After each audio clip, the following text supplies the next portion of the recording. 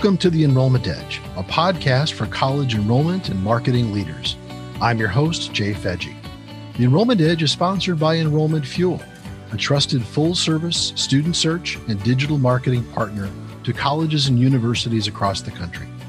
If you'd like to learn more about Enrollment Fuel services, or you have questions about today's podcast, we've included a link to our website in the show notes. You can also email us at edge@enrollmentfuel.com. We'd love to hear what you think. You can help us by subscribing to our podcast, sharing it with your friends, and leaving us a 5-star review on Apple Podcasts. On this episode of the Enrollment Edge, I talked to Enrollment Fuel's president, Dr. Jackie Elliott. One of the many things Jackie is known for is her intense travel schedule. In fact, her passport is almost as thick as a Sears catalog. And along her journeys, Jackie seems to find herself in continuous and ongoing conversations with enrollment leaders on nearly every continent. During these conversations, she's picked up on clear and prominent themes of recruiting challenges, escalating staffing issues, deepening value concerns for a college degree, and the student communities under increasing stresses. In this episode, we'll look ahead at the imminent enrollment environment through the lens of these reoccurring themes. If you're an enrollment leader, this is a must-listen episode. Well, welcome back to The Edge, Jackie Elliott. Good to have you here today. Thanks, Jay. It's good to see you. How are you? I am doing really, really well. I was just saying to you that you were the very first guest on this Enrollment Edge podcast, and now you're number 42. It's kind of amazing how fast it's gone. I know it goes fast, and I'm really excited because that's my age. 40? No, it isn't. Just yeah, absolutely. Just hang on to that. Grab that age and just hang on to it as long as you want to. So we were talking about topics, and in the introduction, I think I called you an intrepid traveler. You have one of the most intense travel schedules of anybody I've ever met. In fact, I mentioned your passport is like a Sears catalog. You've just been so many places and talked to so many people. And one of the things that I notice as you talk, you always come back to conversations with those of us at Enrollment Fuel and say, "This is what I'm hearing. This is what I'm hearing. I'm hearing this. Is anybody hearing this?" And almost to the T, people will go, "Oh yeah, oh I'm hearing that too." Yeah. And so you're this magnet, I think, of information because you put yourself into so many different conversations, and so we thought, this would be a really interesting episode to talk about, as the intrepid traveler, Dr. Jackie Elliott moves around. What are you hearing? And you gave me a very long list, but we kind of pared it down to a few themes. And I'd love to dive into those with you because I think that our enrollment leaders are going to need to pay attention to this if they're not already feeling it. We're going to identify some of the things, some of the intensities that they're feeling right now that I think that are really important to continue to pay attention to. So we came back with 6 themes. Some of them are related in some ways. And let me just kind of walk through them, and we're just going to dig into them more.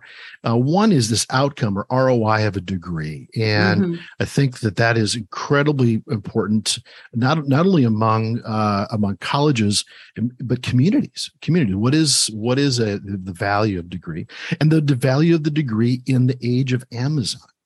There are, and I use Amazon because it's an easy one to target and say there's a lot of other options out there besides degrees. The third is building bridges. I love this one because I think that more colleges are going to have to do this or going to be forced. So building bridges across their campus, but really across kind of competition lines, states and counties and borders. The fourth is academic modality. Providing options on delivering education. The fifth is student mental health and the stresses there. And the sixth is college faculty and college staff health issues. And I call it burnout and turnout. And you and I have seen that just like crazy, people coming to us and saying, "Who do you know? I have these openings. Who do you know? Because there's so many folks that are finding the exit ramps of this profession. So let's take kind of these one at a time. And as you have talked with folks, talk about this ROI conversation. What are you hearing? What are they saying? What is the intensity of that has kind of grabbed your attention? I think it falls into two categories: what I'm hearing from the students in focus groups and what I'm hearing on the campus from our leaders and administrators. The students are always interesting because it's unvarnished.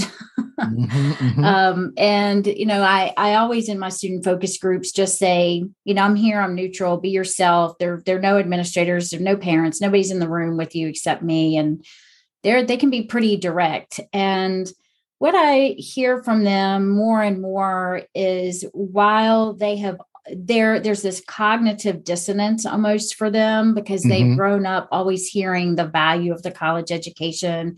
You have to go. But now in the past couple of years, there's been that shift where they feel like they're being given permission to question that for the first time, maybe. Is it okay to take a gap year? Is it okay to go into a trade or a skill where people are looking more and more at the cost of college, the parents included, and that trickles down to the student conversation. I was surprised by the number of students that said my parents and I talk about this openly in terms of money, because of course, I'd say in our day, going back to the age, we didn't always talk money with our families. Like that was kind of off the table. It was mom and dad make the money and it's their responsibility and, they'll figure it out and I have a role, but that's on mom and dad. No, it seems like more and more there's this conversation and the students are talking about how they're having those conversations with their parents. And again, the permission to maybe say, hey, I can have $8,000 in debt, maybe, and come out making $80,000 or $100,000, with a degree for plumbing or electric or, mechanics or something like that. And in fact, I hate to kind of go down a personal rabbit hole, but, I'm doing that right now with my 18-year-old son. He was planning to go free education to Pellissippi in Tennessee. As you know, community college is free. Yeah. He opted to not go to college, even though that's what his dad and I said, we want you to do. So he is pursuing a gap year and then wants to go into auto mechanics. Yeah. Okay. And trades, if a person, I've always believed if someone chooses a trade, there's nobility in whatever trade that is. Janitorial, whatever it is, it doesn't matter as long as that person is choosing it. And it sounds like he's choosing it, right? Absolutely. And we support that. But, growing up, what did he always hear? We went to college, go to college. Right. Exactly. Yeah. Right. So we're very excited about his decision. He seems passionate about it. We think it's the right choice for him, given his aptitudes. He's very good with the mechanics and working with his hands. And he just said, the idea of me sitting, doing what you guys do in an office all day, 8-10 hours, he's like, I just can't do that. I can't sit still. I need to be moving and working with something. So, but that's where the students are, they feel like, I think for the first time they're allowed or given some grace to question if I have to go to college, and that question of the value of what am I coming out with in terms of debt versus my income ratio right away. Right. Now, I think that we all know what's in the literature, whether it be actual research based or just, inside higher ed blogs or that sort of thing about how the families are feeling. And it mirrors what the students are saying in the focus groups, obviously. Like, how much am I willing to pay out for the value of the ROI coming out? We're going to have, $60,000 in debt, in loan debt. And the first year out, the average the average graduate is making around 50,000 versus I can make average 80 with a trade. With less debt, this. And I think, Jay, that this goes back to something that you're passionate about, which is, that where are all the men? I think a lot of our men are looking at these opportunities for trade, and it's a good move for them, honestly. And we need it. I mean, we've needed it in our nation for a long time. There's been kind of a void there. So I think we're kind of circling back to some different eras. You mentioned gap year. There's a blogger, writer, thinker. His name is Scott Galloway. He's a professor at NYU. I quote him once in a while, but he has a number of articles that he talked about not only this gap year idea, but gap period. So it's moving from I'm going to take a year off and kind of find some things, or just pull back from education and reassess. Maybe that was kind of the mentality or the philosophy behind it. Now it's I'm going to take some time away, earn some money, and begin to maybe pull some life together, enjoy some things, and not necessarily go to college. And I call it the Amazon effect. The age of Amazon is I have lots of other options right now that I don't need to, at whatever Amazon's paying, or there's a number of jobs out there that are paying really well right out of the gate. And oftentimes that's very attractive for a young person coming out of school, 18, 19 years old. And Galloway talks about there is significantly more women in higher ed now and fewer men. And the men are taking more and more time away and just starting to work and not necessarily moving into college. And higher ed enrollment leaders really need to pay attention to this and become aware and change. We're going to talk about modalities and degrees in a bit, but change some offerings to bring this part of our society back into education. I mean, what do you think about that? No, I totally agree. I think that we just have to be aware of, if we're going to be attracting more women, what does that look like? What type, as you talk about, what are those degrees? How do we change some of the degree offerings to bring back the men? Yeah. So, maybe we create more hands-on types of opportunities that previously wouldn't have been thought of as appropriate in the ivory tower, but we really need to be thinking about the business end of the university and how we're generating revenue. I mean, at the end of the day, I know people always cringe, particularly my faculty friends and as a faculty, member, but it's a business, and we're in a sales business, and we're selling to these families and to these students, and we have a product, and it has to be something that people want to purchase at the end of the day. Right. And there's so much right now, and the pandemic kind of accelerated it. We talked about this quite a bit in a number of episodes of The Edge, that the pandemic accelerated some things that were laying maybe dormant or kind of sitting there. And it accelerated them to a point where people would question the default. You talk about the default of going to college. Well, maybe I won't. And there was maybe less pushback because it wasn't as safe as it maybe we wanted it to be, or the way it was. But you look at it, and parents and families went, take some time. It's okay. We've got nothing but time. Relax. You don't know what you want to major in anyway. Let's just kind of see how it goes in the next few years. Well, we're going to get into that mental health thing, but I think a lot of it has to do with some of that as well, giving some space and some time. And I know we're going to talk about that, but I think there is a linkage there as well. One other thing before we leave that topic, I think is important. I also hear this disconnect about the value of education in terms of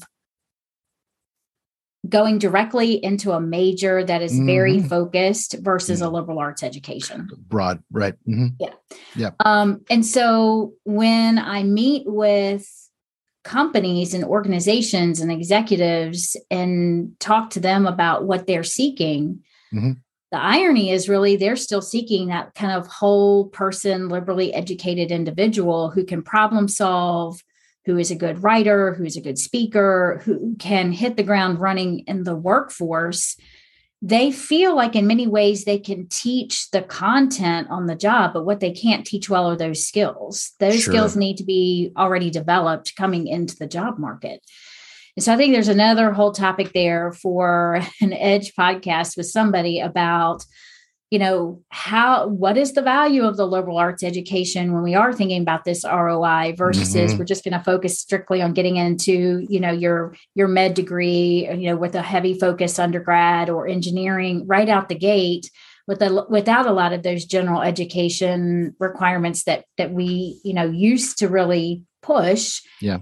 I do think there's something underlying in that when you talk about the ROI of an education because of the degree, because again, the more wholly educated someone is, I think there's value to that, to the hiring manager. And there's a connection there. Yeah. It's having a spouse that's been in HR all her career, most of her career. What hiring managers see, what they in a resume, what they don't see, that emotional intelligence, that communication skill, the thinking, the problem solving. I think those are the soft skills that can create a great team, or it can sabotage teams. So I'm going to switch gears here a minute. That other theme, the next theme that you talked about was this idea of building bridges. And this is a fascinating one for me because we've had a number of podcast episodes on this that said colleges need to think outside the box of their fiefdoms. They need to be thinking about how they're going to survive in collaboration with other institutions, other systems, other organizations, as opposed to beating other systems, other colleges, other organizations. So talk a minute about what you're hearing in terms of, or what you're seeing in that space on how are schools going to be needing to look at cooperating in the future? What are their options? Well, I think one thing that happens in higher education is we do something for years and we do it well, and we then don't move swiftly to change. All right. Where we're not what I would typically call a nimble industry. We were just on a conversation with a college, and the college said, we need to create a degree, but the faculty are requiring that it has a 50-year shelf life. And I thought, what degree is having 50-year shelf lives these days? If you get 2 years out of a degree, I think that might be kind of the expectation, right? You're right. Yeah. So, that's a great example of we're not particularly nimble. And so when I think about the role of the college president, I think that presidents come in with this list of expectations from variety of constituents, from the board, the faculty, the students, and they kind of all look the same because that's what we've been doing for a very long time. I think that for institutions to become more entrepreneurial and to think outside the box, that comes directly from top leadership. So boards and presidents need to shift mindsets about how to be entrepreneurial, and the job description of the chancellor, the president, needs to probably shift and change. And I don't think that's happening. I think about when I was at one time thinking about being a college president and all the work that I did with Harvard IEM and the American Council on Education, and everything that I went through, for that training was fundraising, media relations, legal, like all of these kind of operational things that were very presidential at that time. Never once did we talk about how to think outside the box, or to be an entrepreneur, or to create something that had never really been done, or, to be a risk taker in that space for the institution. So I think there's a thread there that's important. And I often think about Nathan Grau's book, The Agile College. I think there are a lot of, and I won't go into that because people can obviously look for themselves, but I think there are a lot of really great points he makes in that book that talks about different ways for institutions to, as you say, think outside the box, look at things differently, stretch that rubber band in a different way without breaking it. When you see you mentioned this idea of building bridges, there's when schools get into I don't want to say panic mode, but they get into the urgency phase of their life, and revenue is not moving forward, and enrollment is not moving forward, and brand of the school is not moving forward. Their community, their possibility of enrollment is kind of collapsing around them. Their degree offerings are old. There's all of these forces that are taking these schools and saying, you are in trouble. And there's really only a couple of different options at that point. Either work with somebody, or stop working. Right. Or the other is completely reinvent yourself. And reinventing yourself seems like the hardest possible solution to that, because schools just don't have the capacity to kind of break it down to the studs and then build it back up again. So you're talking about building bridges, these collaboratives, these joining of forces. We're seeing a little bit more of this now. Are you saying that you're thinking that we're going to be seeing a lot more of this in the future, that schools that are in these stages are going to have to start to partner? I'm hoping so, Jay. I mean, this is where I was going with the president's role. I think the president needs an equal role of, I'm out traveling, fundraising for the institution, with I'm out meeting with corporations and executives and thinking about partnerships and ways where we can have investment in the institution from larger corporations. Maybe there's a contract with, a Boeing or a Lockheed Martin or something like that, where the institution has the opportunity to do training for all of their employees in that way for certifications. It may not be degree options always, right? Like, we need to be thinking differently about certifications or stacking smaller credentials for people, that type of thing. But I think what we typically do is we use our traditional ways of recruiting and the ways that we think about finding people, and we kind of stay in that path, as opposed to creating these linkages or these bridges that we've talked about, where we're going out to corporations and trying to intentionally build that partnership in some sort of contractual way that says, we will go to the local bank and all, 600 of the people across the Tri-County area in this bank can come to our institution for all of your training needs. And we're going to, whatever that is that the bank needs, we're going to create the content for you. So you reverse engineer the content to what somebody needs, as opposed to, here's the content we already have. Do you want it? Right. No, maybe it's, we don't have any content. We need somebody to teach it. You develop it. We'll sign the contract. Train our people. It was 6-8 months ago. I talked to Dr. John Downey, president of the community college out in Virginia, and he talked about workforce. And he talked about schools meeting the needs of workforce in that episode.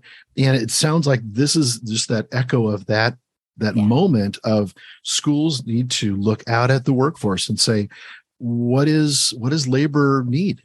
Or do we need more of this? Do we need more of that? And not think of it in a holistic way. And we're going to talk about modality now. And that is, this traditional way of start at point A, you're 18, and be done at 22, 4 years later, get a degree, walk across the stage, shake the hands of a president, tell her that, thank you for the degree. And then start paying your bills. Right. So that's kind of the default traditional way of thinking. And we're talking about some different ideas on micro degrees and certificates. And maybe those are meeting the workforce needs, labor force, that meets it in a more significant and intentional way than what we're doing now. Well, if you think back historically, to the late 70s, early 80s, when some of the first what we at that time called adult degree programming started, that's really the genesis of how that happened. Was schools needed to create new streams of revenue. They had to think differently. They were looking at who needs help. Well, we have all these adults who may have started or, had gone off to war and needed to come back and finish. And so there was this opportunity. I think we're history repeats itself. We're in the same sort of place if we think creatively and we start looking at what does society need? What does our community need? And you're right on with workforce development. I think back even, to the mid 2000s, I was in an institution. I just come to an institution. I was in Washington, D.C., came to Tennessee, and we really had a pretty strong adult and graduate program that was,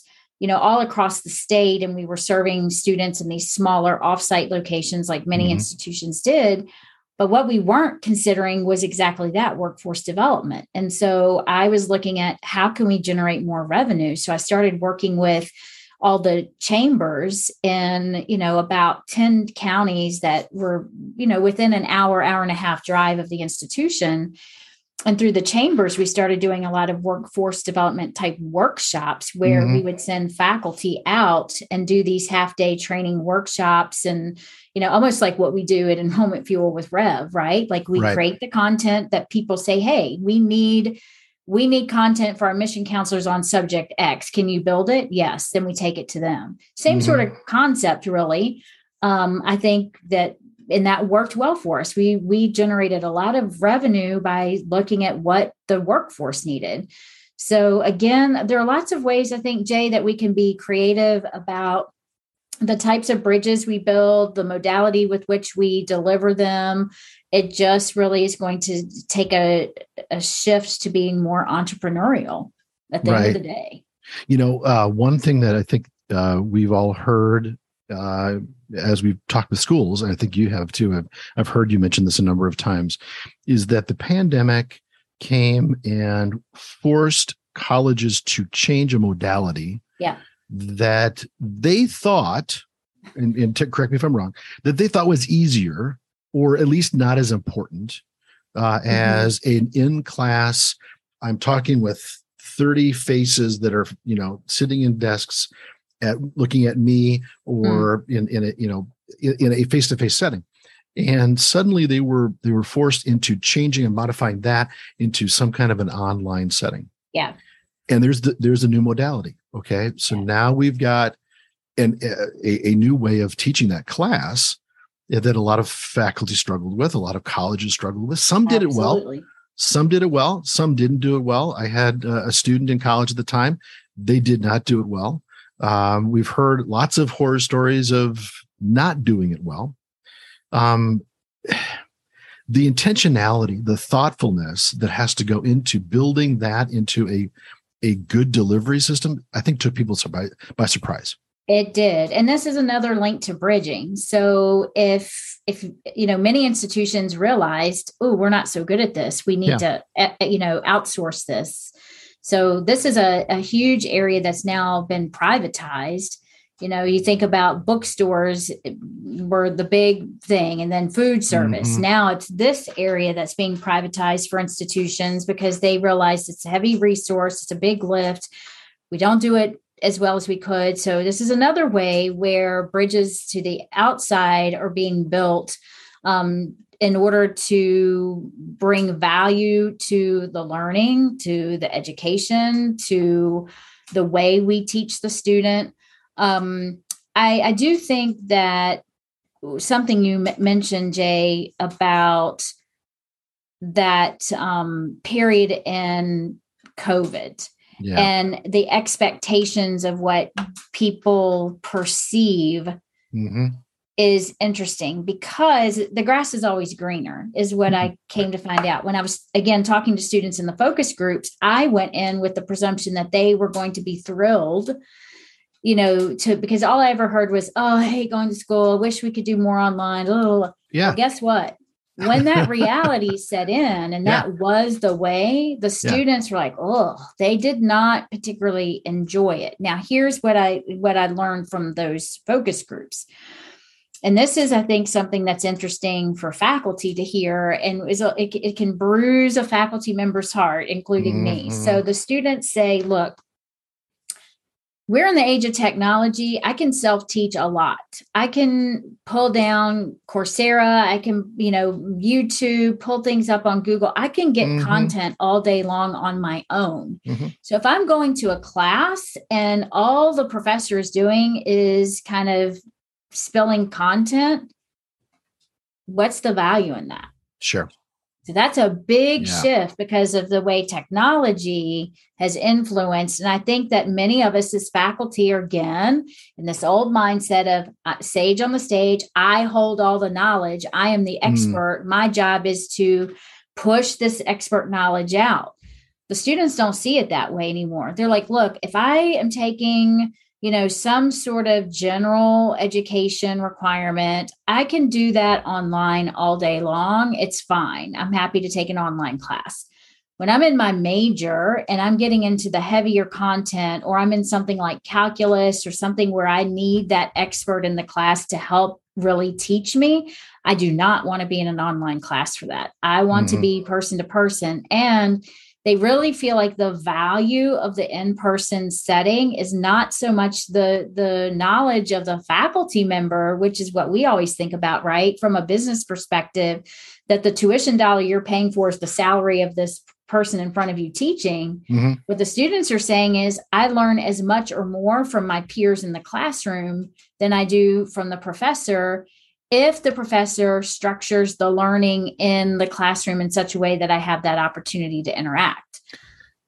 Yeah. And I think as adult and graduate programs figured out a long time ago, the cohort model, whether it was in person or whether it was not in person, was as valuable in many ways, real life experience, as what was happening, kind of like you said, sage on the stage. Yeah, absolutely. So the students really want the opportunity to engage with their classmates. And, they'll say, the professor may say something and I'm kind of like, I get it, I think. And then a student in the class will repeat it in their own words, in their way they understand it. And then when they reword it, I totally get it.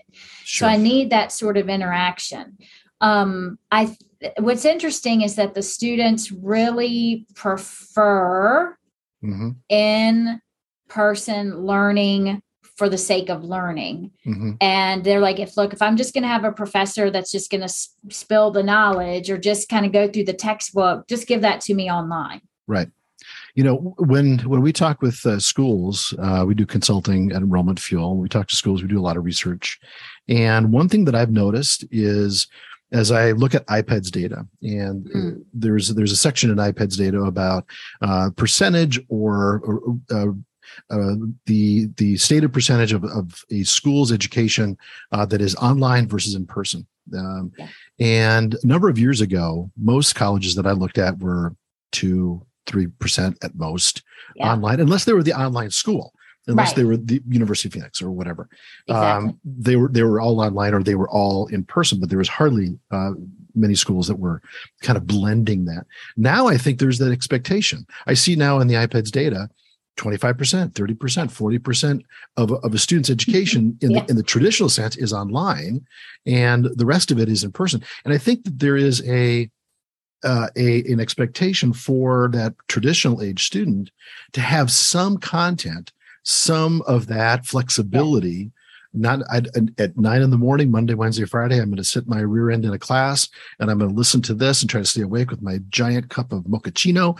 And, instead I want to do this at 11 o'clock at night when I've got some time. And so there's got to be some flexibility in the modality there of the delivery of when I want to versus when you want to give it to me. No, agree. And that goes back to, again, that business model. If we look at how businesses operate and those that are successful, they had to turn everything on it over. It was not the traditional, 9 to 5 and closed on Sunday and everything. We roll up the carpet at 5 o'clock, or roll up the sidewalks at 5 o'clock. Right. For businesses to be successful, they had to say, when are people buying? When they're off work. It's the same sort of thing with, I think, our students in the university setting. When are students able to be in the classroom? For our older students, they're working. So we have to, and I know this is nothing revelatory. We know this in higher ed.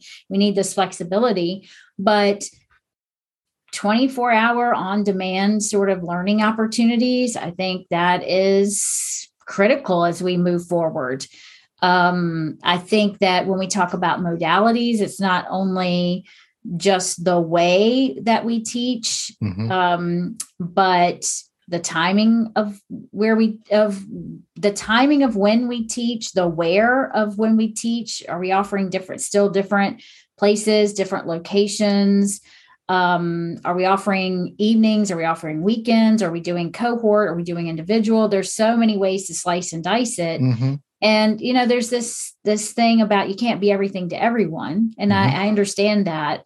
But I do think that each institution needs to look at their individual capability and push the envelope to do what they can do.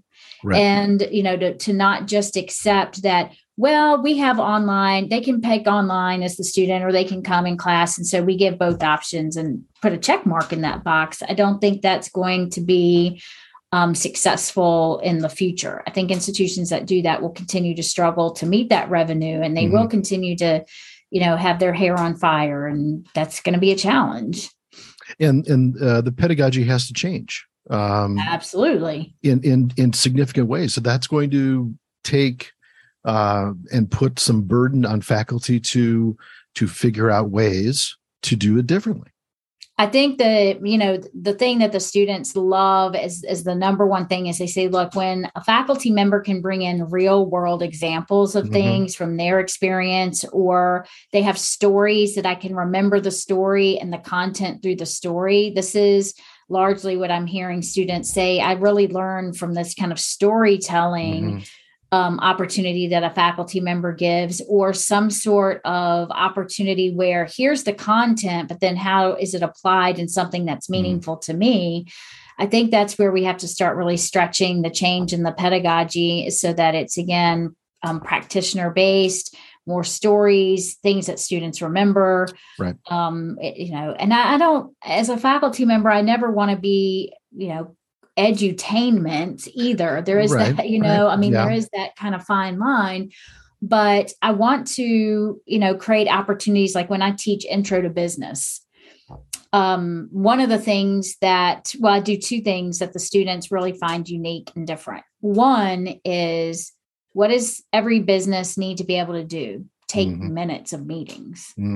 Well, what textbook teaches you how to take minutes in a business class? That's not it's that soft skill, very practical, but students leave, they go into the business world and they show up for their first week. And because they're, new person and low on the totem pole, they get to take the minutes. And they're like, I've never done this before. What do you mean take the minutes? So each student for one of the classes is assigned to take minutes of the class. And they learn to take minutes that way, and they turn it in and they post it for every student. So essentially the notes are taken, but they're taken in the form of minutes. Sure. And then they're, collected. The second thing I do is I pair students, and they have to, they draw a number. The number correlates to the textbook. So if you're number 6, you are chapter 6. So Jay, you and I would be a partner, and our assignment is chapter 6. You have to refute what the textbook says. Disagree. So rather than accept everything that's being taught, you have to go out and do research and prove the textbook wrong. Right. I love it. I love the critical thinking of that. I at times tried to incorporate that into my freshman class that I taught as well, trying to teach a critical mind and critical thinking, as opposed to just kind of open the lid at the top of the head and just, dump all the knowledge. Absolutely. In. So these are all things I think that go back to, modality and pedagogical changes, being, entrepreneurial, trying to make some small shifts in the way that we produce the learning, which always goes back to the ROI of the value of the education. If we start making some of these things where the students come home and go, wow, I've never had a faculty member tell me to argue the textbook. Right. I've always been taught you just accept what's put in front of you because the teacher said or the textbook said, and so that's right. Memorize it. Yeah. Where's the reflective judgment in that? You and I work with schools to help them with their enrollment and help them be successful recruiting students. And all of this kind of comes back to this idea that we have to reframe even what college is all about in many ways. It's not about the most traditional things. It's about a variety of new ways of thinking about education and value propositions and so forth. And so, as we talk with colleges and universities and how to present that, it's big. There's challenges there because they have to think outside of their branding box and say, okay, this is how we've always been, and this is kind of where we're moving forward into, and we're going to have to change some messaging and some ways of how to communicate and present our school.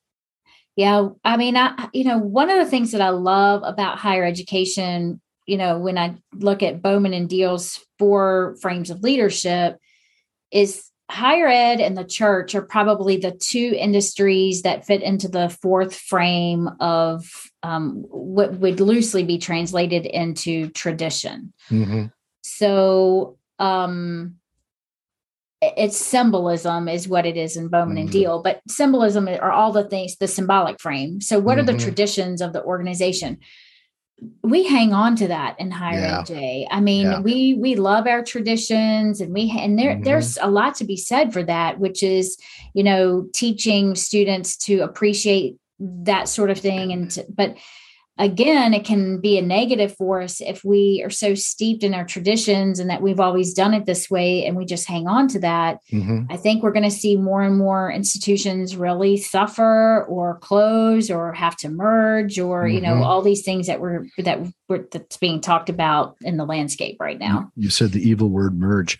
I'm talking with Dr. Jackie Elliott. I'm talking with Dr. Jackie Elliott about what she has seen in her many travels this last year and what enrollment leaders need to be paying attention to. And let's shift a little bit into students. We talked about the students and how they're doing, and faculty and staff and how they're doing. One of the things that I think is pressed upon me is when I look at how fast colleges and how fast high schools, really, and elementary schools and junior highs, middle schools had to change how they do everything. And likewise, the families that were involved with those institutions had to change how they did everything.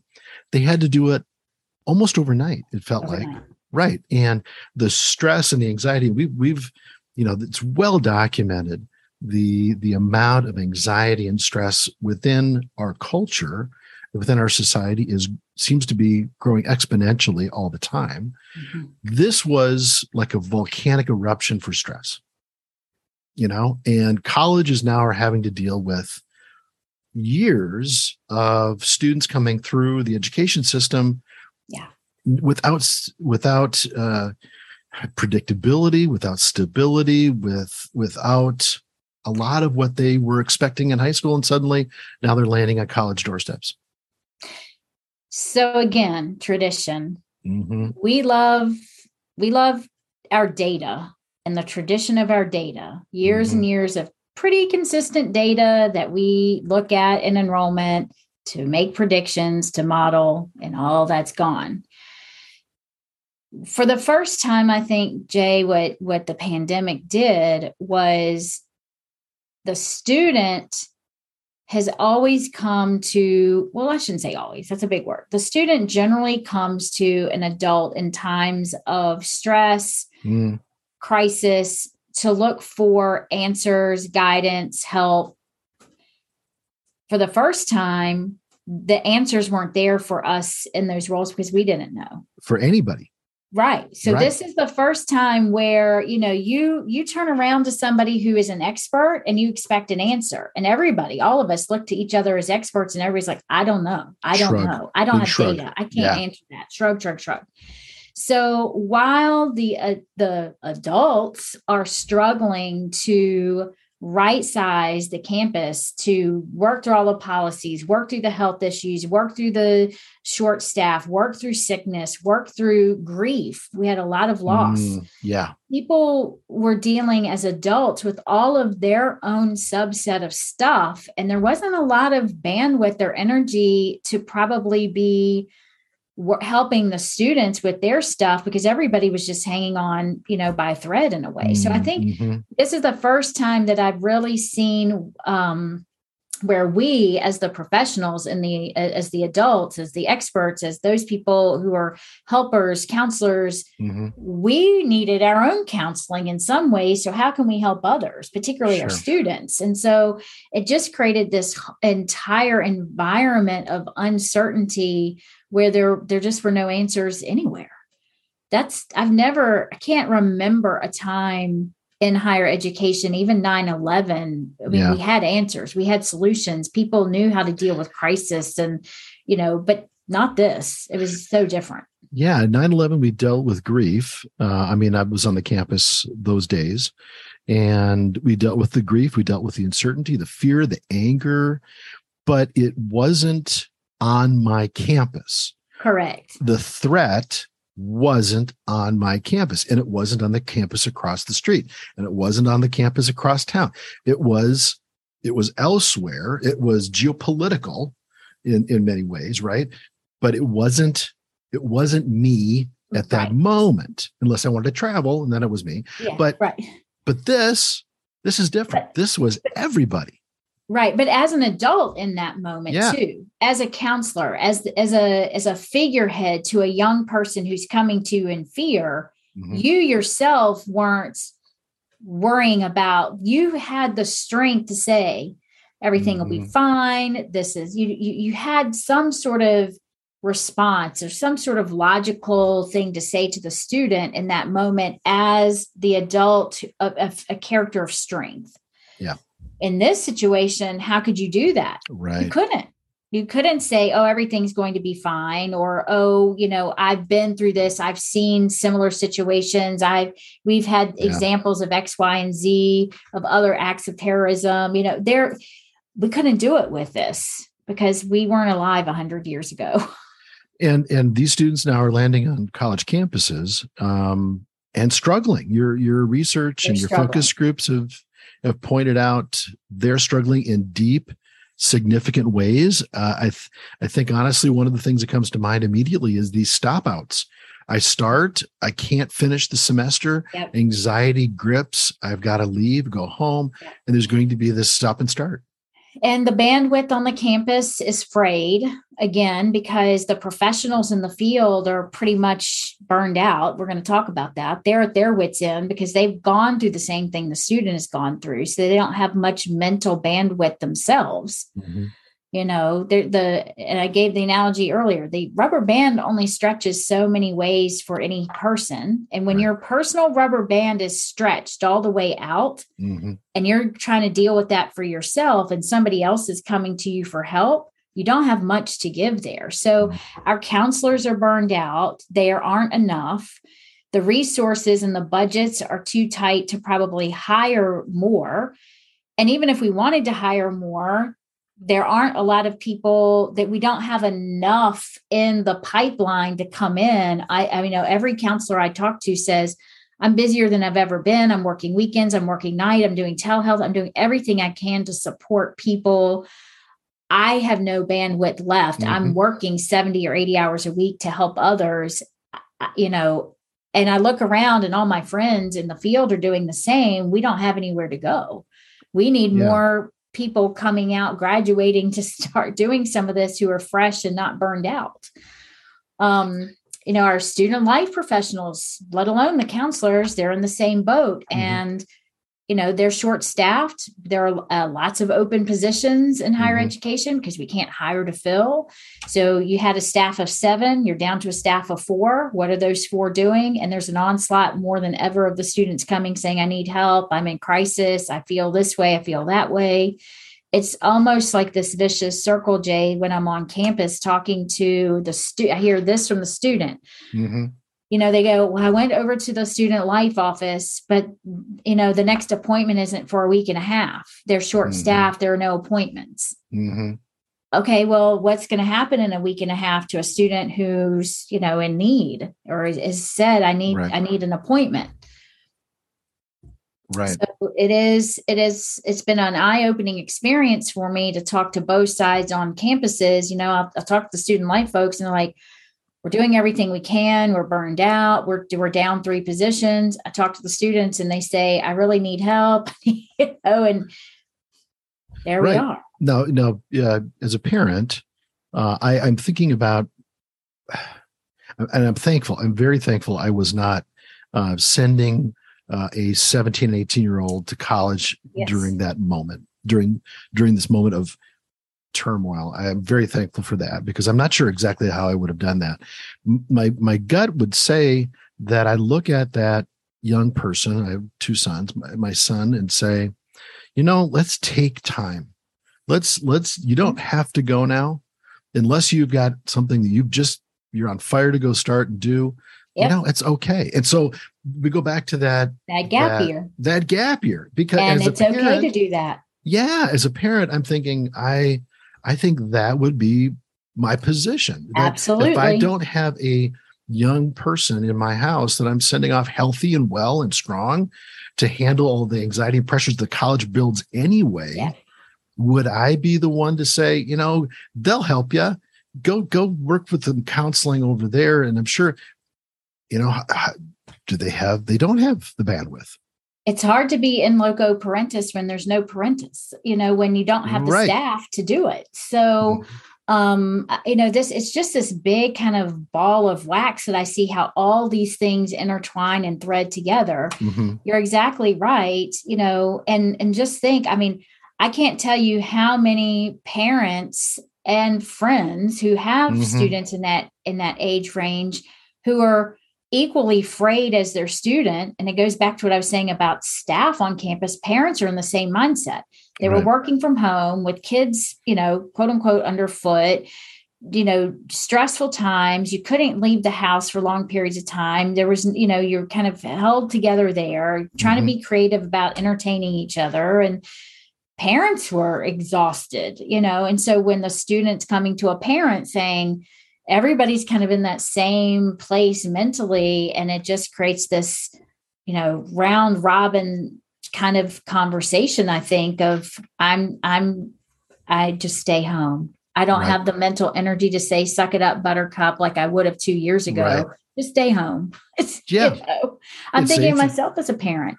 Yeah, it's safe, and it's sustainable and predictable, and I can control that. Right. I can control that as the parent. Mm-hmm. I can't control what will happen out there. Right. And I don't have the mental energy myself, having gone through what you just went through, to, give you the pep talk and say, oh, in my day, I haven't experienced this, or wasn't in my day.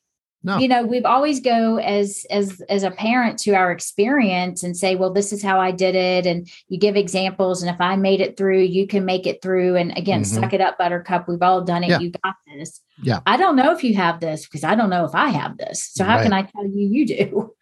And you mentioned this. And lastly, the topic of this burnout and turnout of faculty staff. We've seen this in a very focused, intense way in enrollment, admissions, financial aid, marketing.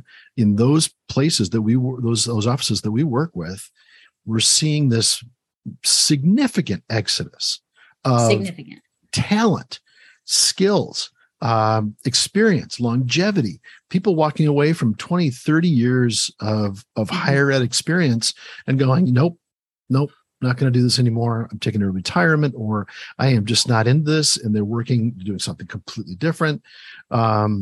It's really sobering, but staggering that, as you can speak to this. When I had an admissions counselor job open, I get 40 applications for it. I get 50 applications. I could choose almost anybody from that group. And I'd say, I've got somebody here that can do this. This is great. A campus visit coordinator, I'd have 50 applications for that. Now we're working with colleges now that have 4. Yeah, I was just saying, they can't get any. Most of the campuses I'm working with, and I'm on, as you know, and you said earlier, I'm on a lot of campuses in person. Yeah. I had one campus that was ecstatic. They got 9 applications for 3 open admission counselors. They thought that was great. 9. So that means you have 3 applications per position. And they said, really, we had to cut two of them immediately. We couldn't hire them because they had some sort of, unfortunate background on the resume or something, Sure. And so then that left us with a pool of 7 to hire 3. Well, okay. The challenge is, and I've said this all along, and, campus presidents and leaders, when I talk to boards, they hear me and they recognize it, yet nothing changes. Mm-hmm. It's the salary levels. Sure. If we can't be competitive in the open market with the salary, why would somebody apply for that? Right. If you can go over here and make 10 or 15,000 right out the gate, I would do that. Wouldn't you? Yeah, absolutely. You and I have talked with directors and vice presidents that would say, I'm willing to figure out a way to do a hybrid schedule, home and work. I'm willing to do that. And yet they get to the CFO, they get to the cabinet, somebody along the way goes, oh no. Yeah, we're not doing, because that's not what we do with that job. And they're not willing because it's the tradition of what higher ed's always done, Jay. Exactly. This is the way it's always looked. So we're not going to change that. Oh no, let's not do that. And 25-year-olds, like my kids, they're both semi-remote, and they would look at it and go, I don't want the commute. I don't want to do this anymore. That's what another thing that the pandemic gave us was this eye-opening of I can work from home and I can be productive at home. And that's an advantage. And colleges are not there yet. Jay, I want to ask you a question. This is just hypothetical, but it's for the interest of this conversation. Yeah. If someone came to you right now and said, Jay, if you come and you work at this campus on campus 5 days a week, and I'm willing to pay you $20,000 more than you're making in enrollment fuel right now in a fully remote position, would you do it for the money? No. Me either. No, I wouldn't. I'm in a place now where, having been a remote worker pre-pandemic, because of course enrollment fuel has always been virtual, which was one of the allures of the company. I think when we were hiring, now that I work from home and have been working from home, this is starting my 7th year. The thought of going somewhere and being told that I have to be in that space, I'm like, you could offer me $20,000 a year more to do that, and I would say no. So why would our young folks who are used to that do that? We're kind of old, Jay. We're not. Well, I know. If I feel that, a 25-year-old, one of the most, to me, I'm confused by it. We work with a lot of clients that work with Slate, with a CRM system, and CRM systems can be done easily remotely. And we work with so many schools that have job openings for a Slate or CRM administrator that they have to be in a seat in a cubicle on campus, instead of opening it up to the talent of the country and saying, I can hire somebody 1,000 miles away and they can do the job, and I'll bring them on campus 3 times a year. That's my question. We need to be saying why are we doing that? I will tell you, early in the formation of Enrollment Fuel, the owner, Mike Wessner, and I, had an early conversation, Jay, and we talked about kind of a bricks and mortar space, or something where, and I said, why would we ever do that, Mike? I said, if we are in Chapel Hill, while it is a hub of knowledge, the Research Triangle, and there are plenty of great people, we're still limiting ourselves to kind of this area. I said, if we stay 100% virtual, we have the world, the talent of the world at our fingertips. And if you think we have people in Germany, we have people in Canada, we have people who, work from other remote areas, certain times of the year. I do that. I work in South America sometimes for part of the year or whatever. Yeah. Why wouldn't colleges and universities think the same way? This goes back to that entrepreneurial mindset of, don't you want the best talent? Right. Why limit yourself? 10 years ago, it was unthinkable for me to conceptualize that going to work every day would be a stressor. That was not a stressor. That was great, And yet now things have shifted. And for a lot of people, that is a stressor. Give me the option of doing a little bit here and a little bit there. I'll be on campus. Sometimes I will, sometimes I won't. I think that colleges have to rethink their job descriptions and how people do their jobs. I even look at, the UK is piloting the 4-day work week. Mm-hmm. And the early research is showing that people are as or more productive working a 10-hour a day and having a 3-day weekend. Mm-hmm. And it's going well. I think they're going to probably implement that, mm-hmm. But this is, again, being creative, thinking outside the box, changing things up, what's going on? What is it that the market, the worker needs? Mm-hmm. How do we as an employer meet them where they are to maximize the benefits of them producing what we need them to produce in a way that is non-stressful, non-conflict ridden? I think all of these are important questions for higher ed to really grapple with and to kind of get beyond that. This is how we've always done it. And this mm-hmm. is the expectation. You're right. Why can't a Slate person who works on a CRM? We've had some really great people from some really good places working with us, and they're mm-hmm. all over, I can't imagine us limiting, anyway, we have some, I will say we have a lot of really great Slate ninjas rocking out of California. They're all the way on the other side of the country to Enrollment Fuel. And their biggest challenge is figuring out the time zone changes. That's their biggest challenge.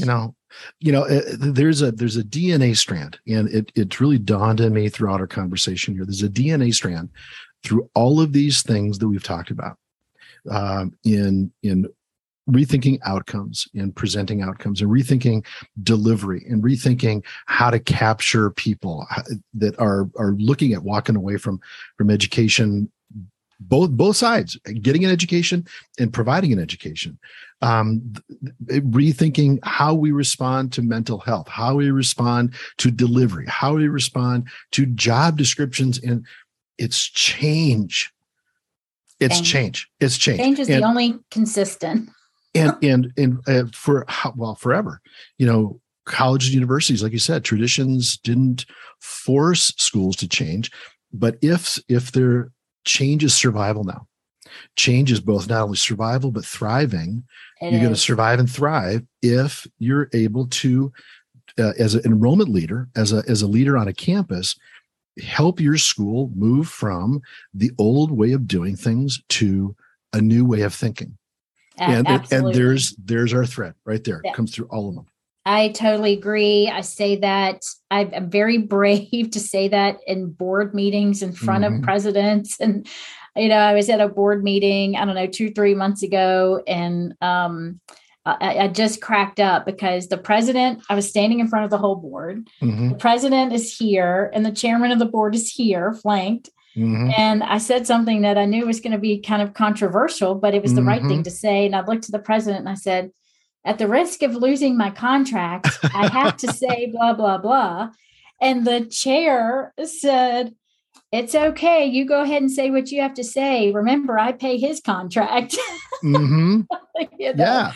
So it was just, you have to ask the questions. You have to push the boundaries. You have to be a little bit of a daredevil in the space to start asking, why are we doing this? Is this the right thing? Jay, I want to just mention 2 other real quick things. I think when we talk about the staffing issue, mm-hmm. I also think that this is the first time for many of us mm-hmm. who are sitting in seats, much like a gap year where a parent is saying it's okay, right, for people to go, you know what? It's okay for me to not feel guilty about leaving to make more money, or leaving to be happy where I can work from home, mm-hmm. or leaving to take early retirement. It's not selfish. I think most of us in the higher ed space get into it because it's a passion. It's a passion project for us. And we've never signed up to make, millions of dollars. We would have never gone into education if that were the case. Mm-hmm. But I think for the first time, the pandemic has also changed the work marketplace in a space for us to say, it's okay. That's not happened before. I can't remember a time in my life where I would have ever felt like it's okay. Right. I think many of our employees on campuses feel that way. Like it's okay for me to think of myself, think of my family. There's, the landscape it's expensive. Cost of living is up. We might be heading, toward this recession, depression, everybody's talking about. There's a still uncertainty out there that allows people to say, it's okay. I have to do what I can for this. The dark side of passion can be undying loyalty. Yes. Tradition. It's a form of tradition, Jay. You're absolutely right. And people get into higher education as that passion and calling. And then along the way, it changes into a trap. I had a boss that said the difference between a rut, and the grave is depth. So you got to continue to find yourself. You got to groove. That's a good thing. Just don't go deeper into it so that you can't feel like you get out. So what was the second thing you were going to say? The second thing is just, the silent resignation. I think that leaders also need to be very observant and cautious about the silent resignation movement. I think that we do have folks who are in positions and they are fatigued, or they feel like they can't get the resources they need. They can't get what they need to be successful, yet their loyalty has them stay. Yeah. But mentally they're sort of like, I'm just kind of keeping the trains running on the tracks because I can't do anything else. And they're giving up. They're not leaving the workspace, but they're not really making change or impacting because they just have the kind of the silent resignation. They're there, but they're not really there. Yeah. Right. And I can understand why, but I mean, I do think that our HR folks and our leaders and we need to watch for that across our campuses for those folks, and either retool their jobs so they're passionate in a different space, because many of these people have great value, or we need to be cognizant about resourcing them to give them that energy to be successful so they reignite and they aren't resigned in their mind, but they reignite that passion and get engaged again, giving us what we expect. Right. And I think one of the things that does come to mind here is over the past number of years, much like coaches in professional sports, enrollment leaders were expendable if they didn't win every season. And you had a losing season or two losing seasons, and suddenly, they're gone. Yeah. And I think higher education leaders need to rethink losing that talent on purpose.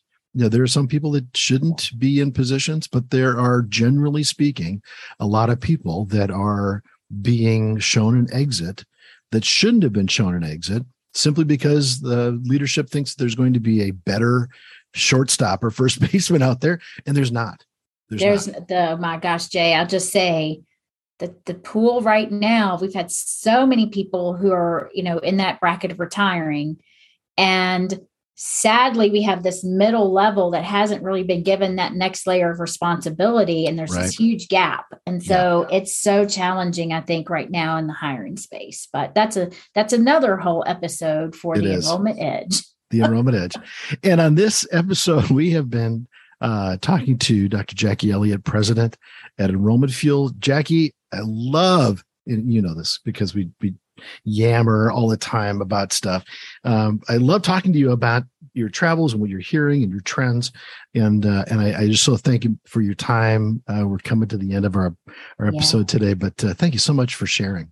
Thank you, Jay, and to all my colleagues out there in the great enrollment recruitment land. Happy New Year, happy new season. We're kicking off, and just wish you all the best. And obviously, there are a lot of challenges out there, but stay strong. We have your back. If you ever need anything, reach out. Love it. Thank you, Jackie. All right. Thanks, Jay. All right. You've been listening to The Enrollment Edge. Please please join me again when we'll dive into yet another hot topic for college enrollment and marketing leaders.